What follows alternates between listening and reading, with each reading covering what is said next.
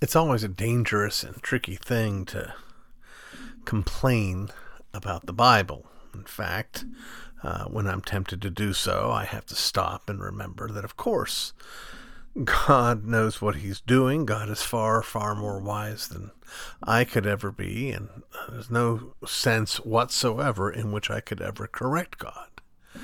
So instead, maybe what I should do is confess, not that God should have done it differently, but that I'm insufficiently trained to understand why he didn't do it differently. The it of which I speak is with direct reference to Genesis chapter 7. We have been working our way carefully, chapter by chapter, through the book of Genesis. And in Genesis 7, it's just one chapter. In Genesis 7, here's what happens. God puts Noah and his family in this giant ark. And they come in 2 by 2, or in the case of clean animals, 7 of them are brought onto the ark. And it begins to rain, and the great fountains of the deep pour forth. And everyone that's not on the ark dies. And the entire globe is covered with water. You know, this is not, as we'll see next chapter, this is not something that happens every day. This is not something that happens every day times 10. That is, it's not like something similar happens and this is just a turning up the volume of the event to 11. If it were me, and praise God it's not me, if it were me, I would be telling this story. It would be as thick as the Bible itself. I can't imagine anything more dramatic in all the Old Testament, with the possible exception of the creation itself. This is an event of mammoth proportions. And it gets one chapter in the Bible.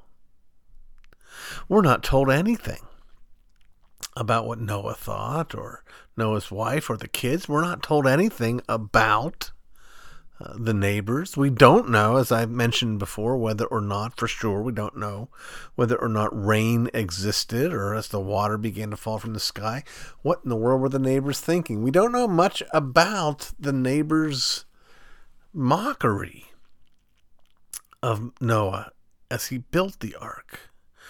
We're not told. Wouldn't you want to hear the creaking of these timbers as the water begins to lift this incredible, huge boat up off the ground? I just can't believe there's not more. But there's not more. There is instead something profoundly intimate and profoundly local in this story of a global flood. You know, friends, that this is one of those things, probably simply second to the 6-day creation, one of those things where the secular world looks at our story and just absolutely hoots and haws and scoffs at us because of this notion of a global flood. You can get scientists to give you, well, this is how much water would have to come in order to cover the tops of the highest mountains in the world. Of course, we don't know that that's the situation when the flood came, that Mount Everest was even a mount. It might have been a molehill back then. Who knows?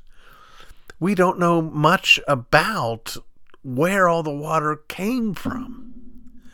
I'm not troubled by that. It sounds to me, in reading the text, like a great deal of it came from underground. and spewed out and covered the world. Some did, in fact, come from the sky. My point is, the flood is global, but the story, the focus, the scope of what we're told is local.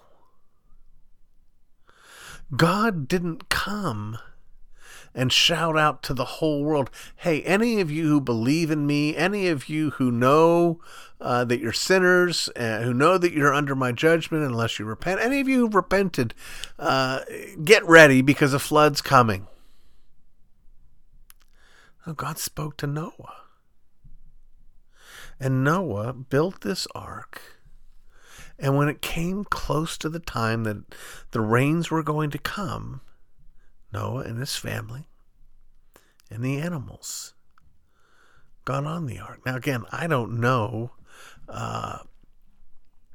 what else was going on around the globe. In fact, I don't even know if there was an around the globe back then. It's certainly possible, and I'm always intrigued, like most people are, by the interesting shapes of the continents and how they look very much like they could sort of meet together like the pieces of a puzzle. And so there is a theory that says all of the land mass prior to the global flood was connected and together. I don't know if that's true or not. I don't know if there were people on the opposite side of the globe from where Noah was. I just don't know. I do know this, that every last one of them died. And because every last one of them was under God's judgment for sin, just as we are in ourselves. I know, friends, that God the Holy Spirit and Moses go to pains to describe and affirm the character of Noah. And I know that he was a godly man. But you do need to understand he was not a sinless man. Yes, it describes him as righteous. I would suggest that that is a righteousness imputed to him because of the future work of Christ. That he may have been better than many, but he certainly wasn't perfect. He didn't measure up to God's absolute standard. You can see that soon enough after he makes his wine and drinks too much of it. So I don't want you to think of Noah as sinless like Jesus. He's not. Everyone that was on the boat was just as due death as all those who died outside the boat. So why were they in the boat? How did they get there? And the answer to that story, or the answer to that question rather, is that they're there because of the grace of God. You know, when I was in high school, I attended a essentially secular school.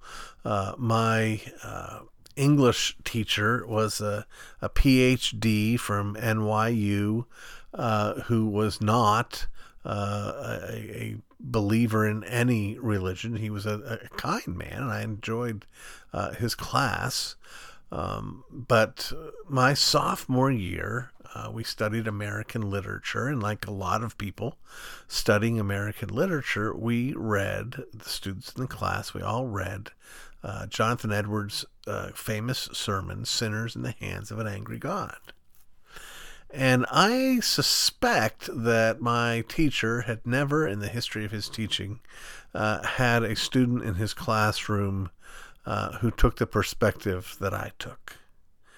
We're talking about this sermon, and you may know it, you may have read it. A very quick summary is that Edwards gives this profoundly terrifying description of mankind, of each one of us as a loathsome spider that is hanging by a gossamer thread over a raging, burning cauldron, that God is holding that spider thread over, and that at any second we could fall into that fire just as we are due. And when it's read, typically in literature classes, we're all supposed to have the same response. We're all supposed to be appalled and aghast, and learn something about the sick psyches of the Puritans. Well, I had opportunity to speak in the class and was asked, basically, what did I think? And I said, I think this sermon is a powerful message on the grace of God. What? I mean, people's heads explode. How can you see this as a sermon on the grace of God? I said, how could you not? The whole point is that we're supposed to be in that cauldron. That's what's owed to us. Whether we're about to fall in or whether we'll never fall in is beside the point. The point is we're not in there now because of God's grace toward all of us. Well, the same principle applies here to the flood. The shocking thing is not, why in the world would God kill all these people and only rescue Noah and his family? The real question is, why in the world would God rescue Noah and his family? And the answer, of course, is that because of Jesus. Because of God's grace.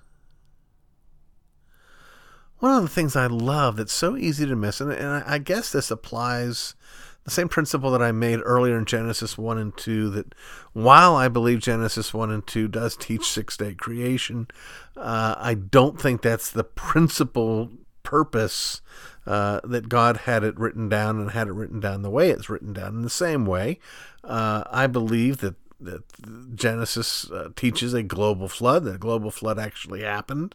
And I'm grateful for all those who were able to study and to consider how the flood has shaped the world and how the evidence in the strata, etc., it provides evidence for this global flood. That's all great.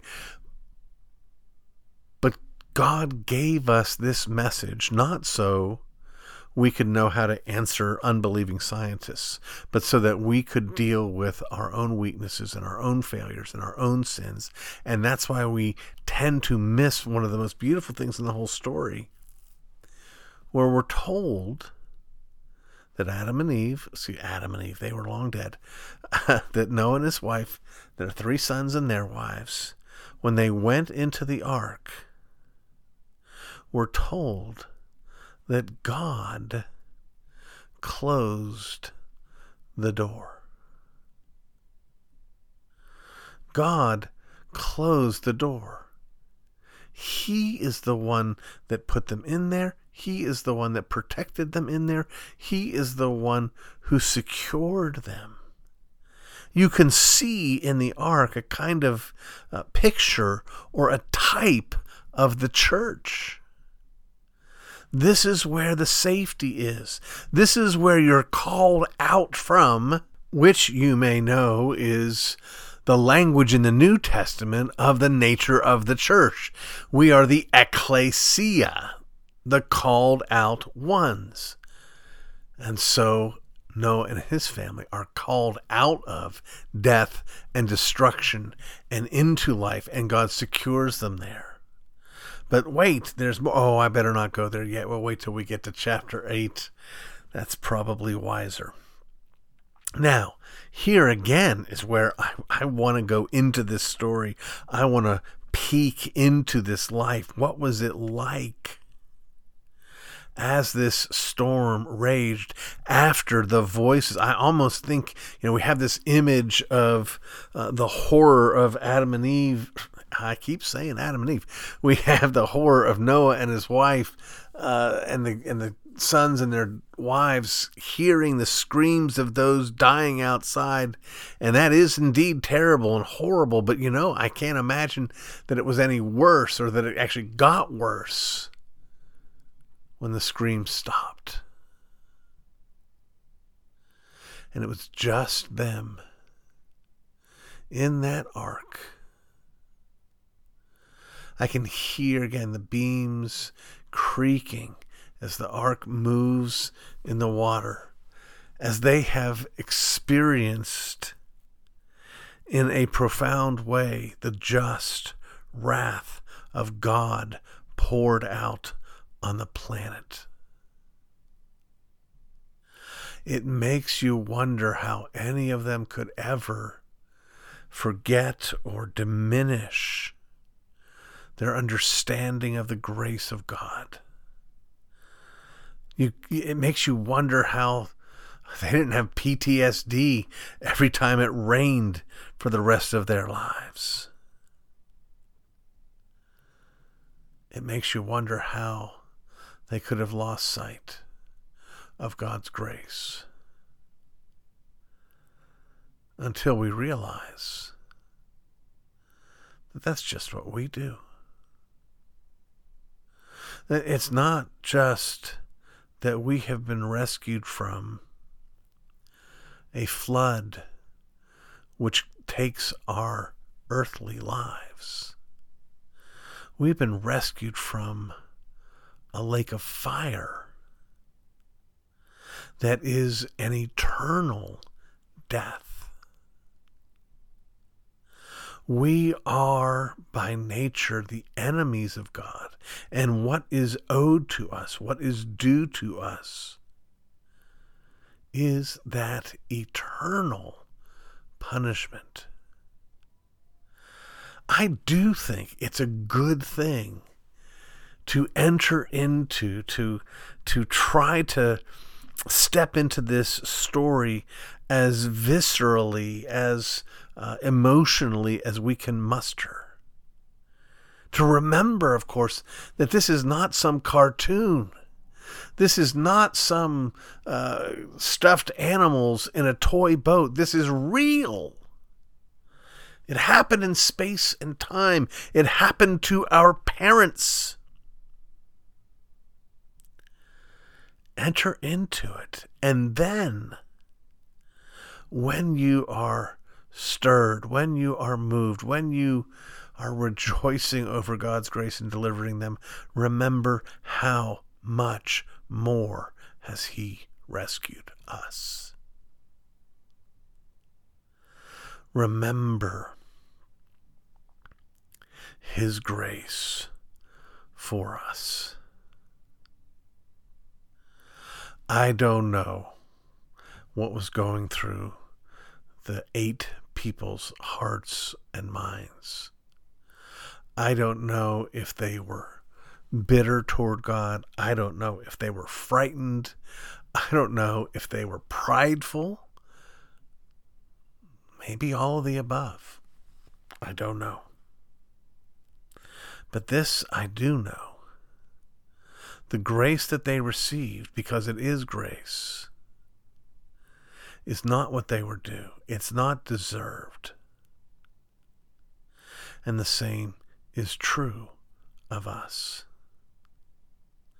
Now, next time we will look at chapter 8.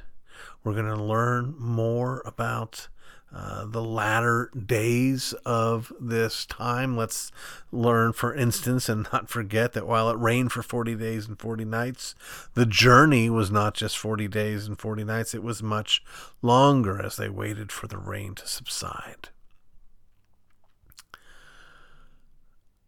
Don't lose sight of the fact that this is history, that this actually happened, that Noah was a man just like me, that Noah's wife was a woman just like any of you that are ladies out there. He rescued them, and He rescues us, not through a wooden ark, but through the suffering, death of Jesus, our Savior.